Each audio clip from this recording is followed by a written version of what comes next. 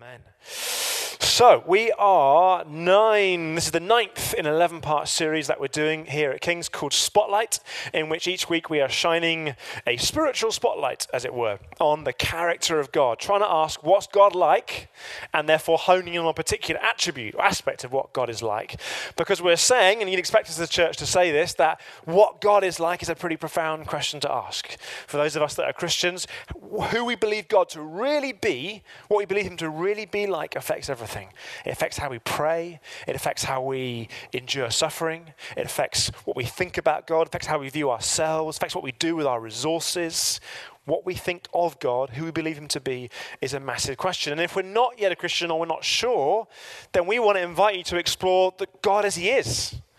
We want you to be able to consider God as he really is. And so we've spent a number of weeks looking at these different attributes of God. And if you were with us last week, or you have not been able to catch up on the podcast because it didn't record, but if you were with us last week, we were in Ephesians 2, and I'm going to continue in the same passage. And if you were with us last week, you'll probably work out why we're doing that. But if you weren't, and as I say, we weren't able to make a recording last week, but I've got a transcript if you'd like it. But if you weren't here last week, and you're not sure what I'm talking about, you will soon, I think, see why Ephesians 2 is a great place for us to base our morning in. So, this is what Paul writes in Ephesians chapter 2 and verse 1. And you were dead in the trespasses and sins in which you once walked, following the course of this world, following the prince of the power of the air, speaking about the devil, the spirit that is now at work in the sons of disobedience, among whom we all once lived in the passions of our flesh, carrying out the desires of the body and the mind, and were by nature children of wrath like the rest of mankind. At which point most of us want to hurry on quickly to verse 4. But we said last week it's important sometimes not to do that. It's important to sit in and meditate on troubling passages like this. And if you weren't here last week, we spent most of this time together exploring what it is for God to experience and express anger, wrath. We looked at that whole topic about why is it that God would feel angry? Why is it that he would express anger? And we said that it comes from a profound holiness that he has. It comes from a profound justice and a hatred of injustice and evil that he has. And it comes from a profound love for people and an anger at when people are harmed and damaged. And we also said that it's not a case that God's anger is directed towards perhaps the things that we might class as the real stuff of evil. We had a bookshelf, do you remember? And we said that we tend to, in our human, perhaps Western way, we tend to maybe kind of categorize people in their goodness or in their evilness. And we might say, well, it makes sense for God to direct his judgment towards those on the bottom shelf, the really evil people, the ones that enjoy committing harm, like dentists, we said. And then we said on level shelf 5 and shelf 4, people get marginally better, but maybe they're also quite bad as well. But we said actually God doesn't look at it like that. He doesn't look at humanity as an order of goodness. He looks right into the human heart. And as Alexander Solzhenitsyn, the Russian philosopher, said, human evil is a line through every human heart. It's not a horizontal line between some and others.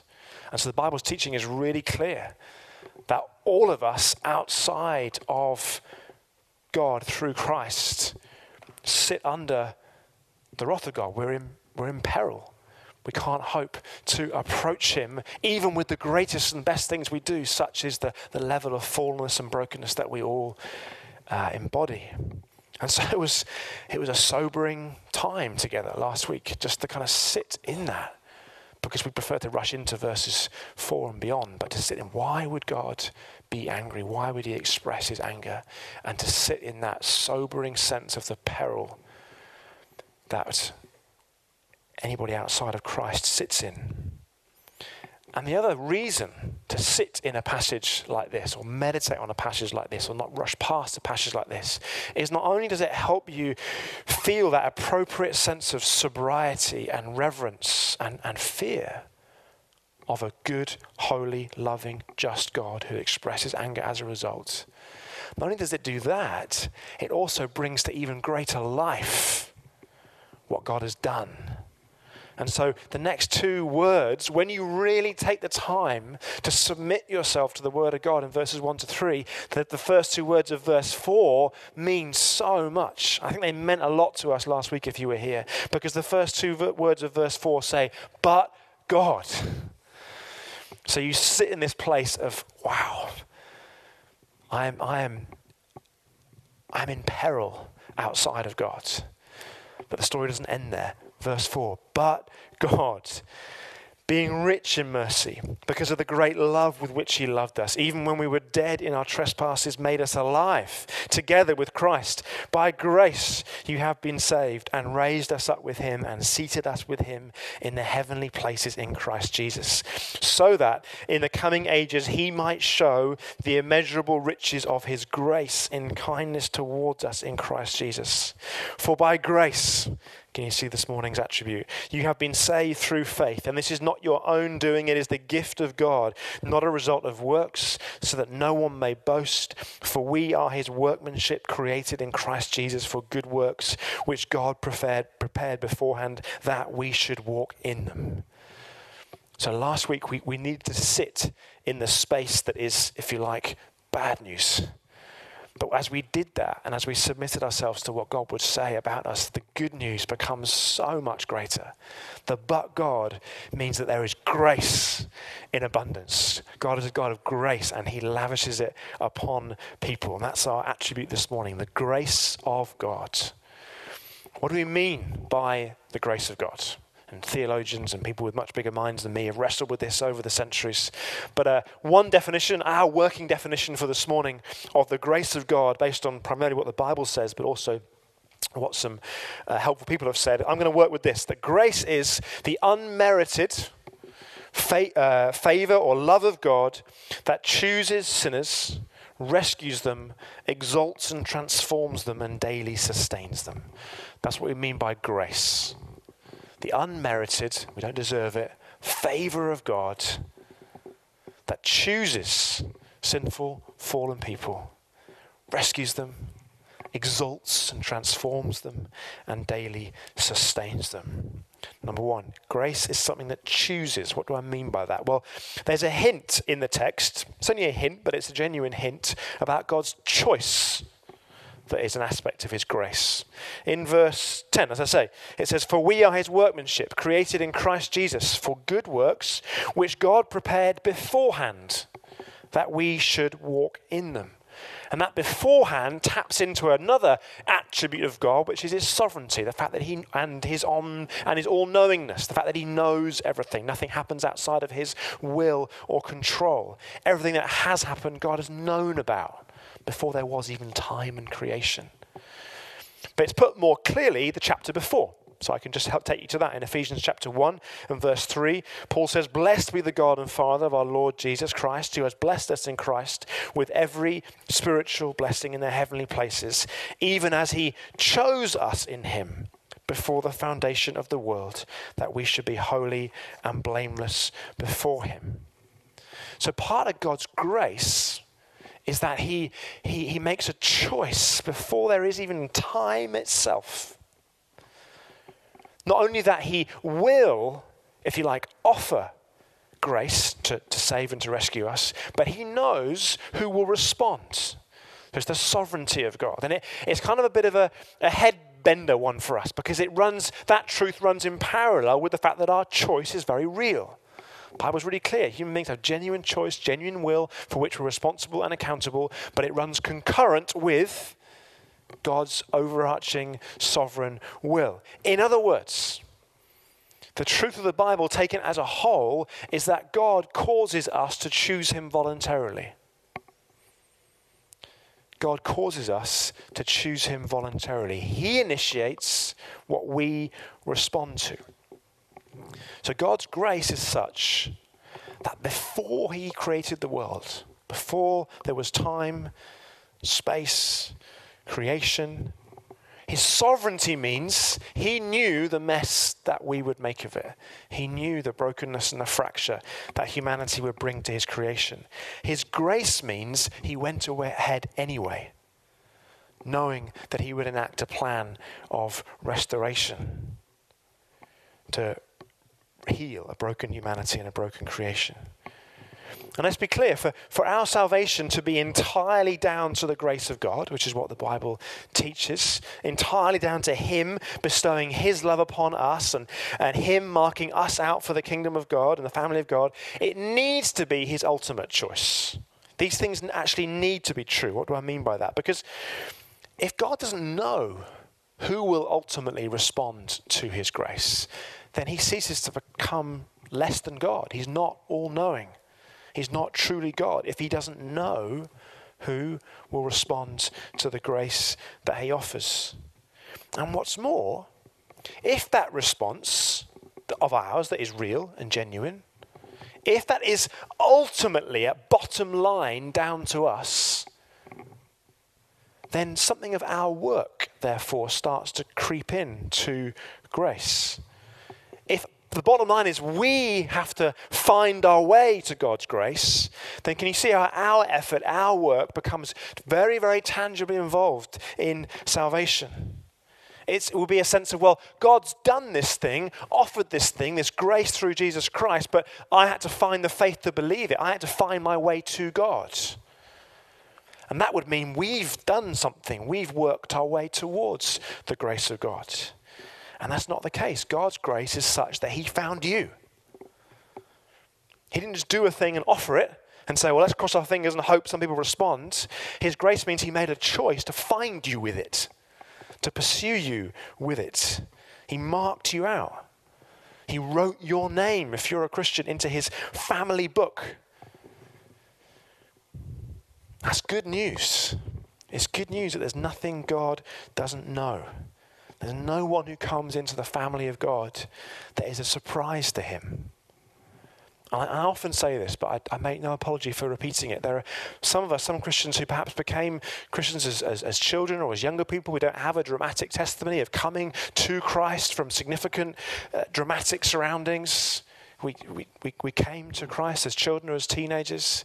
And it's kind of tempting to think, well, that just happened because that's how I was brought up. And it's not the case. God found you with his grace. And in fact, I would go as far as to say you received let me phrase this right, a particularly precious form of his grace. Because he said, I'm not actually going to allow you to go down the trajectory of your natural sinful rebellion, which that would take you. I'm going to intervene. I'm going to put you in a family where your parents point you towards the love and the grace of God. That is grace. So there's no room, actually, for any less, I guess, humility, delight, reverence for those of us who came to Christ as children, as teenagers. In fact, we should be saying, God, there, we should look around and say, there but by the grace of God go I. In other words, thank you for intervening then. Like the more that I'm just honest with the state of my human heart, I know there is still some darkness here. I know what I'm capable of, or at least I have an idea. So you put me in a very different setting, the one that I wasn't born into. A one where there is godlessness and there is brokenness. And so I know where I've got an idea where I would have ended up. But the grace of God met me as a child and as a teenager through my parents. And then, my own story, the grace of God met me again when I tried my best to run away from it. The grace of God is a choosing grace. It pursues us. Whether you have a dramatic testimony of coming from totally unchurched faith backgrounds, or whether it was a gradual, subtle, seemingly quiet journey towards faith, it is God who is making his way towards you. Do you believe that? Because I know some of us kind of think, there's like levels of God's grace. And if you have a Jason Stock story, remember Jason's testimony at Alpha, that famous line, I went from devouring lines of Coke to devouring lines of the Bible. If you have a dramatic testimony like that, wow, that's the grace of God in action. Plucked from one thing into the other. It's just an example of the grace of God. He chooses us, he pursues us in all kinds of ways. And we need to know we didn't sneak in by the back door. He made the decision in eternity past, I want you in my family. I'm going to write your name in my family book. And if you're not yet a Christian here this morning, I put it to you that part of you being here is that the grace of God is pursuing you. Don't get caught up too much in, well, am I chosen? Am I not? I just would put it to you that part of being in this space, hearing this message, what might suggest to you that the eternal God's grace is pursuing you. And you have a choice as to whether you respond. So the unmerited love of God, this is what grace is, the unmerited favor of God. It chooses, and secondly, it rescues. Well, I don't need to say too much about this because we spent time with this last week. It rescues us. This is why the but God of verse 4 is so profound. If you spend enough time in verses 1 to 3 just meditating on the nature of the peril that we are in outside of God, the but God, the rescue is so profound. We've been rescued from peril. And you could explain that in all kinds of ways. The peril that it is to be outside of God's family, outside of God's goodness. The wrath that we sit under, the darkness that we would continue to endure, the spiritual death that it is. Been rescued from peril. Verse 1, Paul describes it as being like spiritually dead. That's what we've come from. And if you were a child or a teenager, that's where you were heading outside of the intervention of the grace of God. So God's grace isn't just a choice about us, it's then a choice to rescue us.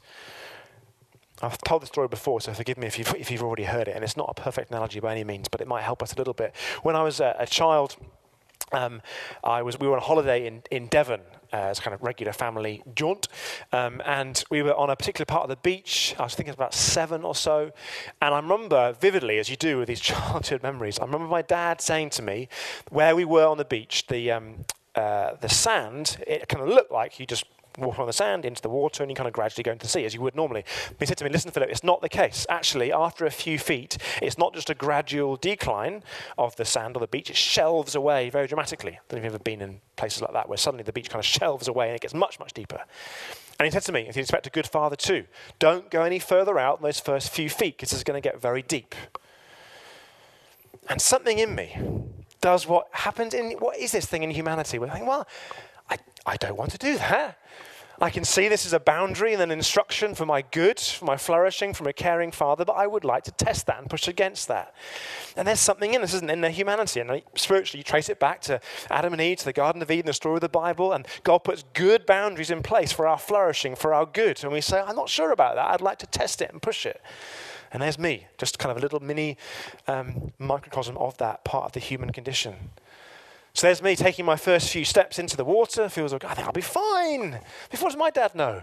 I'll be fine. And I can remember vividly, really vivid memory, walking out and whoosh, suddenly, sure enough, this beach shelves away, the water gets really deep, I can't stand. I must have been a pretty ropey swimmer because I remember vividly the panic. Maybe it was the panic rather than the lack of swimming, but the panic that just set on me as the water, I was trying to bob my head up and down and you start to choke on the water and you're waving your hands in the air. And I can remember so vividly thinking, oh, I'm drowning. And I can also remember very vividly looking across the beach and seeing my dad go from reading the paper, Times, sports pages, I think, looking up and doing a second look, dropping his paper and sprinting across the beach as you would perhaps expect. All he was missing was the red Baywatch-style floater, and I think he would have been in his element. But I can remember so vividly him just launching himself into the water, swimming across. I can remember the elbow under my chin and being dragged out of the water and plopped on the sand, spluttering and tearful little boy, but rescued and safe. And like I say, there are aspects in that analogy that don't fully work, but what I'm trying to get across to you is the peril that we were in and the rescue of God to bring us out. That's part of his grace, that he rescues us. There was nothing I could have done. At least I didn't think there was at the time. There's nothing I could have done to get myself out of that. I needed a rescue. Now, I can say there are other aspects of it that don't kind of fully work with what we're saying, but the reality of a God who doesn't just see us in our plight and say, well, I told you so, who runs, who pursues us, who dives in. And my Father dove in and brought me out. Jesus Christ, as it were, dove in and went fully under to death itself. He didn't just jump in, risk his life and bring us out. He jumped in and went right down to death and burial so that we might swim and walk and live and come back into flourishing and life. The grace of God rescues us. Number 3, the grace of God exalts us. So it chooses us, it rescues us, and it exalts us. Verse 5, God made us alive together with Christ. By grace you have been saved. There it is, the rescue. Verse 6, and.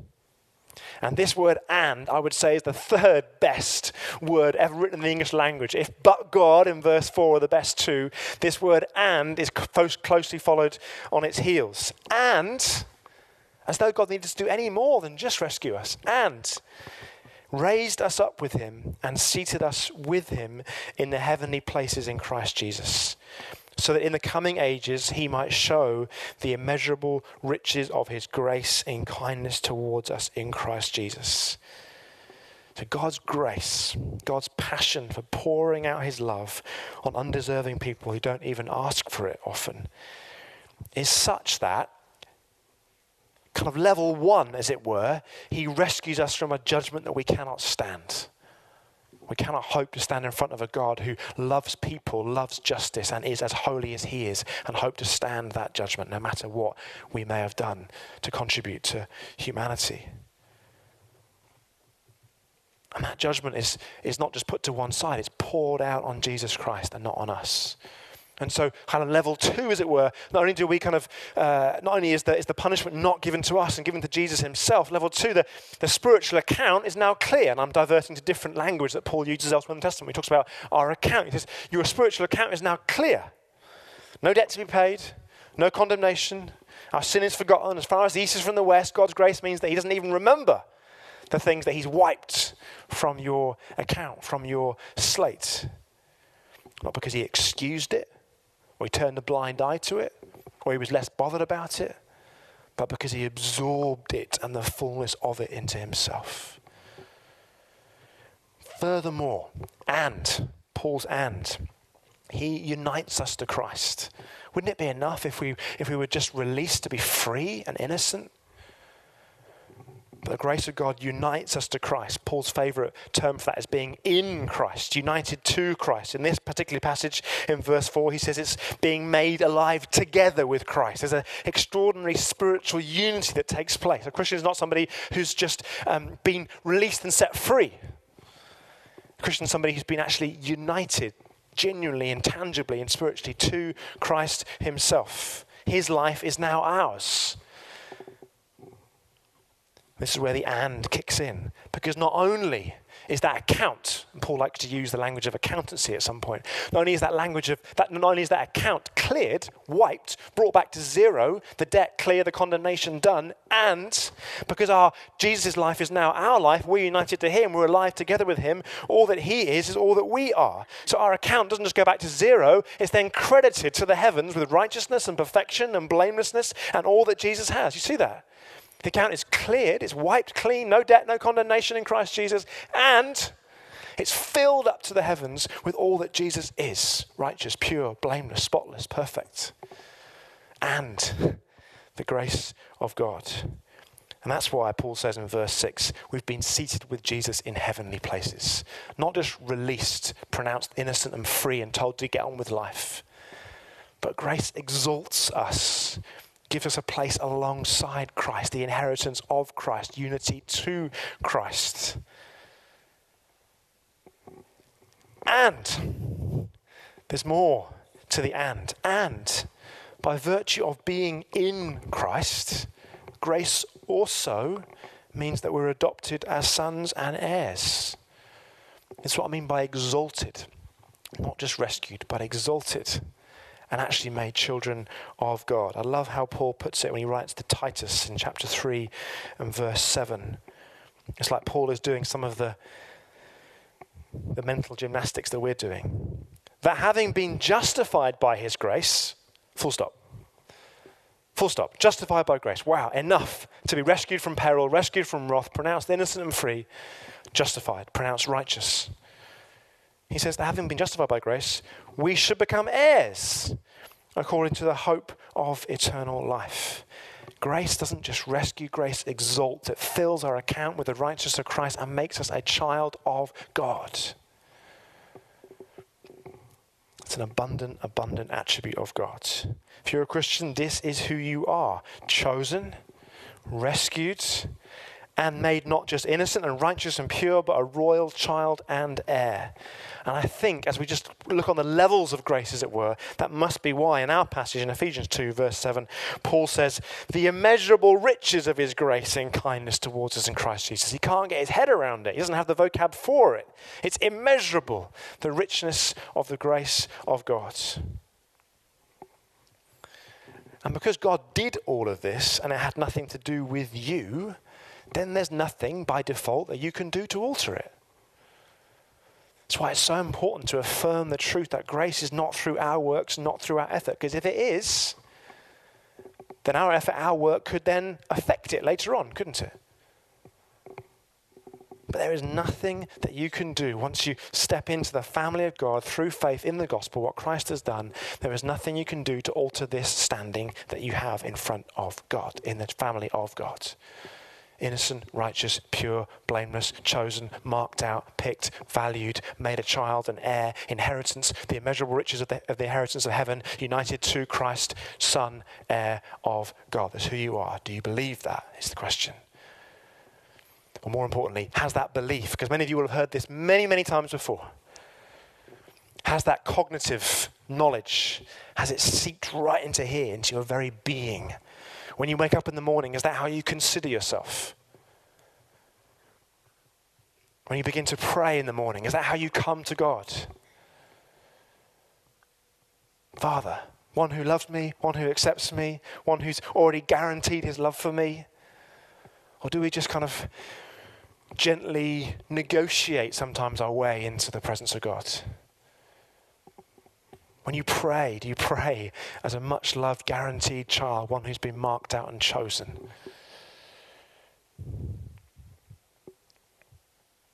Is that how you see yourself? That's who you'll be tomorrow.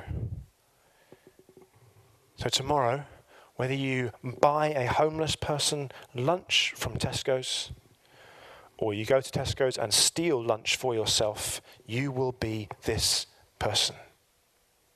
Righteous, loved, perfect, spotless, blameless, marked out from before there was time itself to be a child and an heir in the family of God. That's who you'll be.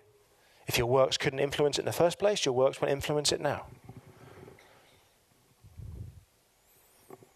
At which point, and I gave that analogy deliberately, I can see a few thought bubbles popping up, there should be questions. And there could be loads of questions about the scandal of grace, because it is a scandal. But let me frame the way in which we might ask the questions. I'm giving broad brushstrokes, not claiming to have a prophetic insight into everybody's mind, but depending on our kind of personality, background, all kinds of things, we might respond to the scandal of grace that it means that we are who we are now is who we are tomorrow, regardless of what we do. And that if you go and steal lunch from Tesco's today, rather than buy lunch for a homeless person, you will still be tomorrow who you are today in the eyes of God. That should provoke questions in us. For some of us, or for some people, the question will probably be therefore, well, why do we just carry on sinning?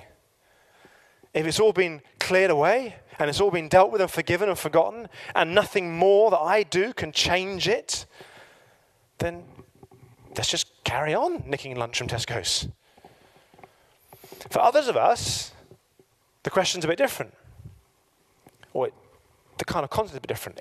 We're not thinking about, I want to go and sin loads and loads and loads.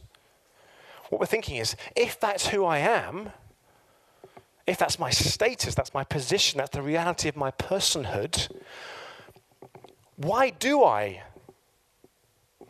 sin? Why do I do things that I know don't do me good, don't glorify God? So there are two ways of looking at it. If grace is like this, let's just carry on doing whatever we want. And if grace is like this, why am I not living in the fullness of who I am, what's been done for me? Why am I not living a life? If this grace has been made known to me and is guaranteed and sure, and I've got this incredible identity, why am I not living every day in purity and holiness and goodness and faithfulness and generosity and radical obedience? And the good thing is that Paul, honest person that he was, addresses both those questions. Romans 6, he says, what then? Shall we go on sinning? Because it's a perfectly reasonable question to ask when you consider the scandal of grace. And later on, he also says something like, I don't know why the things that I want to do, I don't do, and the things that I don't want to do, I keep on doing. And he addresses the question of, I've received so much, and grace has transformed me and made me a righteous, pure, royal son and heir, and yet sometimes I just don't live like it. Are you grateful for the Bible that just speaks honestly into the human condition? And this series is much more about what God is like than it is about what we should do as a result. I want us just to keep gazing at him, and in this instance, gazing at this grace that chose you, rescued you, and exalted you. But I also want to say to you that grace is also the thing that sustains us. Grace is what sustains us every day. It's been my experience, and it may have been yours, that sometimes grace is simply what chose us and rescued us and exalted us and made us who we are. And then, well, it's the daily stuff of being a Christian and trying to do the right thing.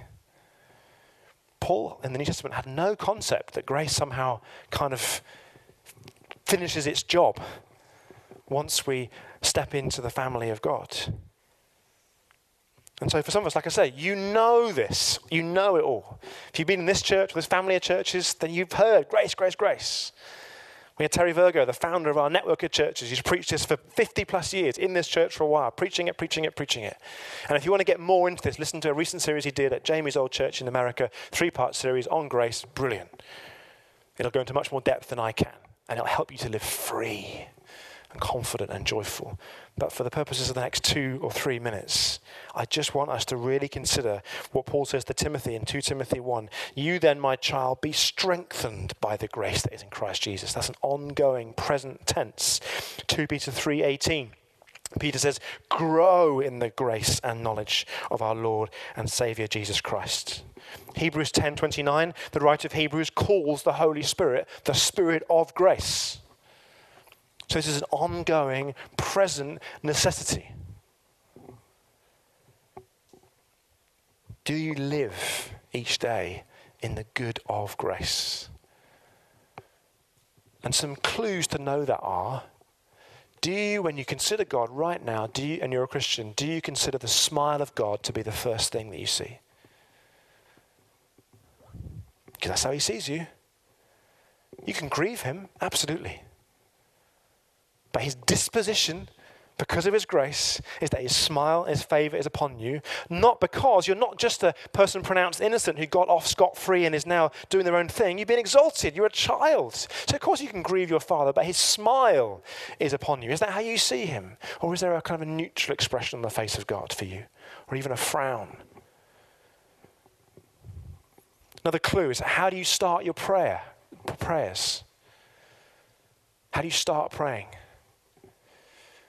If you start with repentance, God, I'm really sorry for this, this, and this, and this. Now, don't get me wrong, repentance is necessary and important, but Jesus taught us to pray, our Father in heaven. That's the first thing he said to pray. Later on, he gets to repentance and forgiveness. If you start with, I'm sorry, God, about this, this, and this, and this, I put it as bluntly as this. You are trying to work your way into the grace of God. And you don't have to do that. You can't do that. Are you living in the grace of God? Are you being strengthened by it? Are others seeing it in you? Do you ask the Holy Spirit, the Spirit of grace, to clothe you? Grace is what sustains us.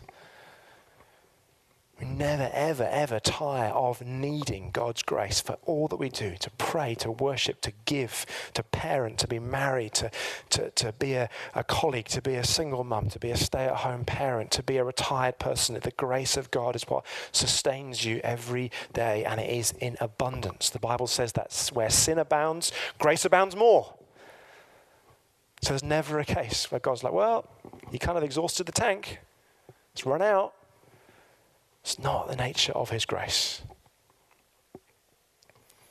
And so let me close with this final passage. The nature of this series is that we do have to kind of leap around the Bible a lot, so I hope you're coming with me on my leaping. In Hebrews 4:16, the writer says, let us then with confidence draw near to the throne of grace, that we may receive mercy and find grace to help in time of need. The nature of what God's grace has done means that we confidently run to him every time.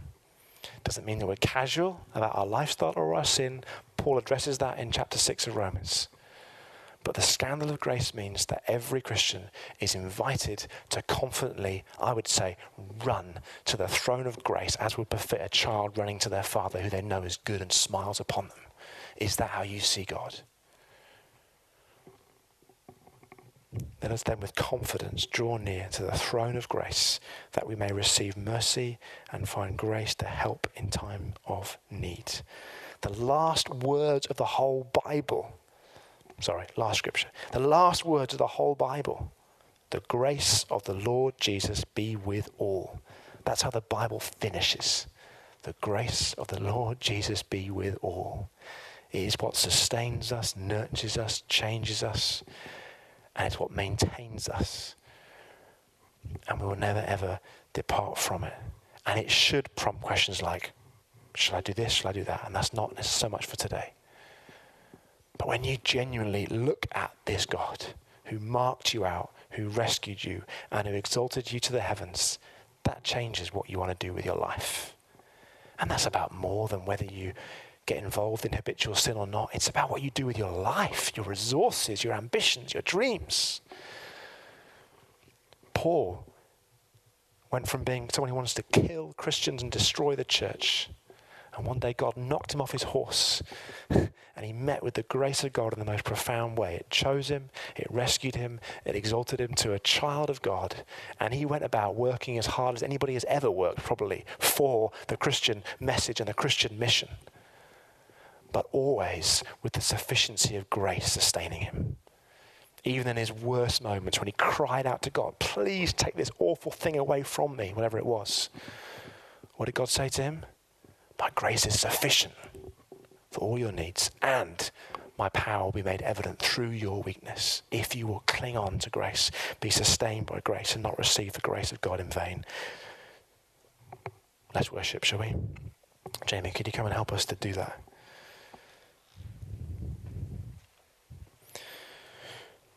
It's a little bit of a heart splurge. I hope you've heard it and been able to hear it. And there are lots of different ways to respond. Why don't we just ask God how we should do that? Lord, we just want to, as a church, we just want to know you really, really well and better and better and better. And by know, we mean intimately experience you and encounter you. And as Patrick prayed before, taste and see that you're good. We really do want to know you better, God. We really want to keep seeing and experiencing the magnificence of who you are in all your different attributes, all full and complete at the same time. And God, as we've heard this message, I just pray that we would know in our hearts now how you would have us respond. Holy Spirit, Spirit of grace, would you be at work in these moments? I pray where there may have been even a casualness about the absolute urgency and necessity of our need for grace. God, would you just forgive us of that in your gentle, kind way? Help us to be freshly amazed and grateful and humbled by what you took us from.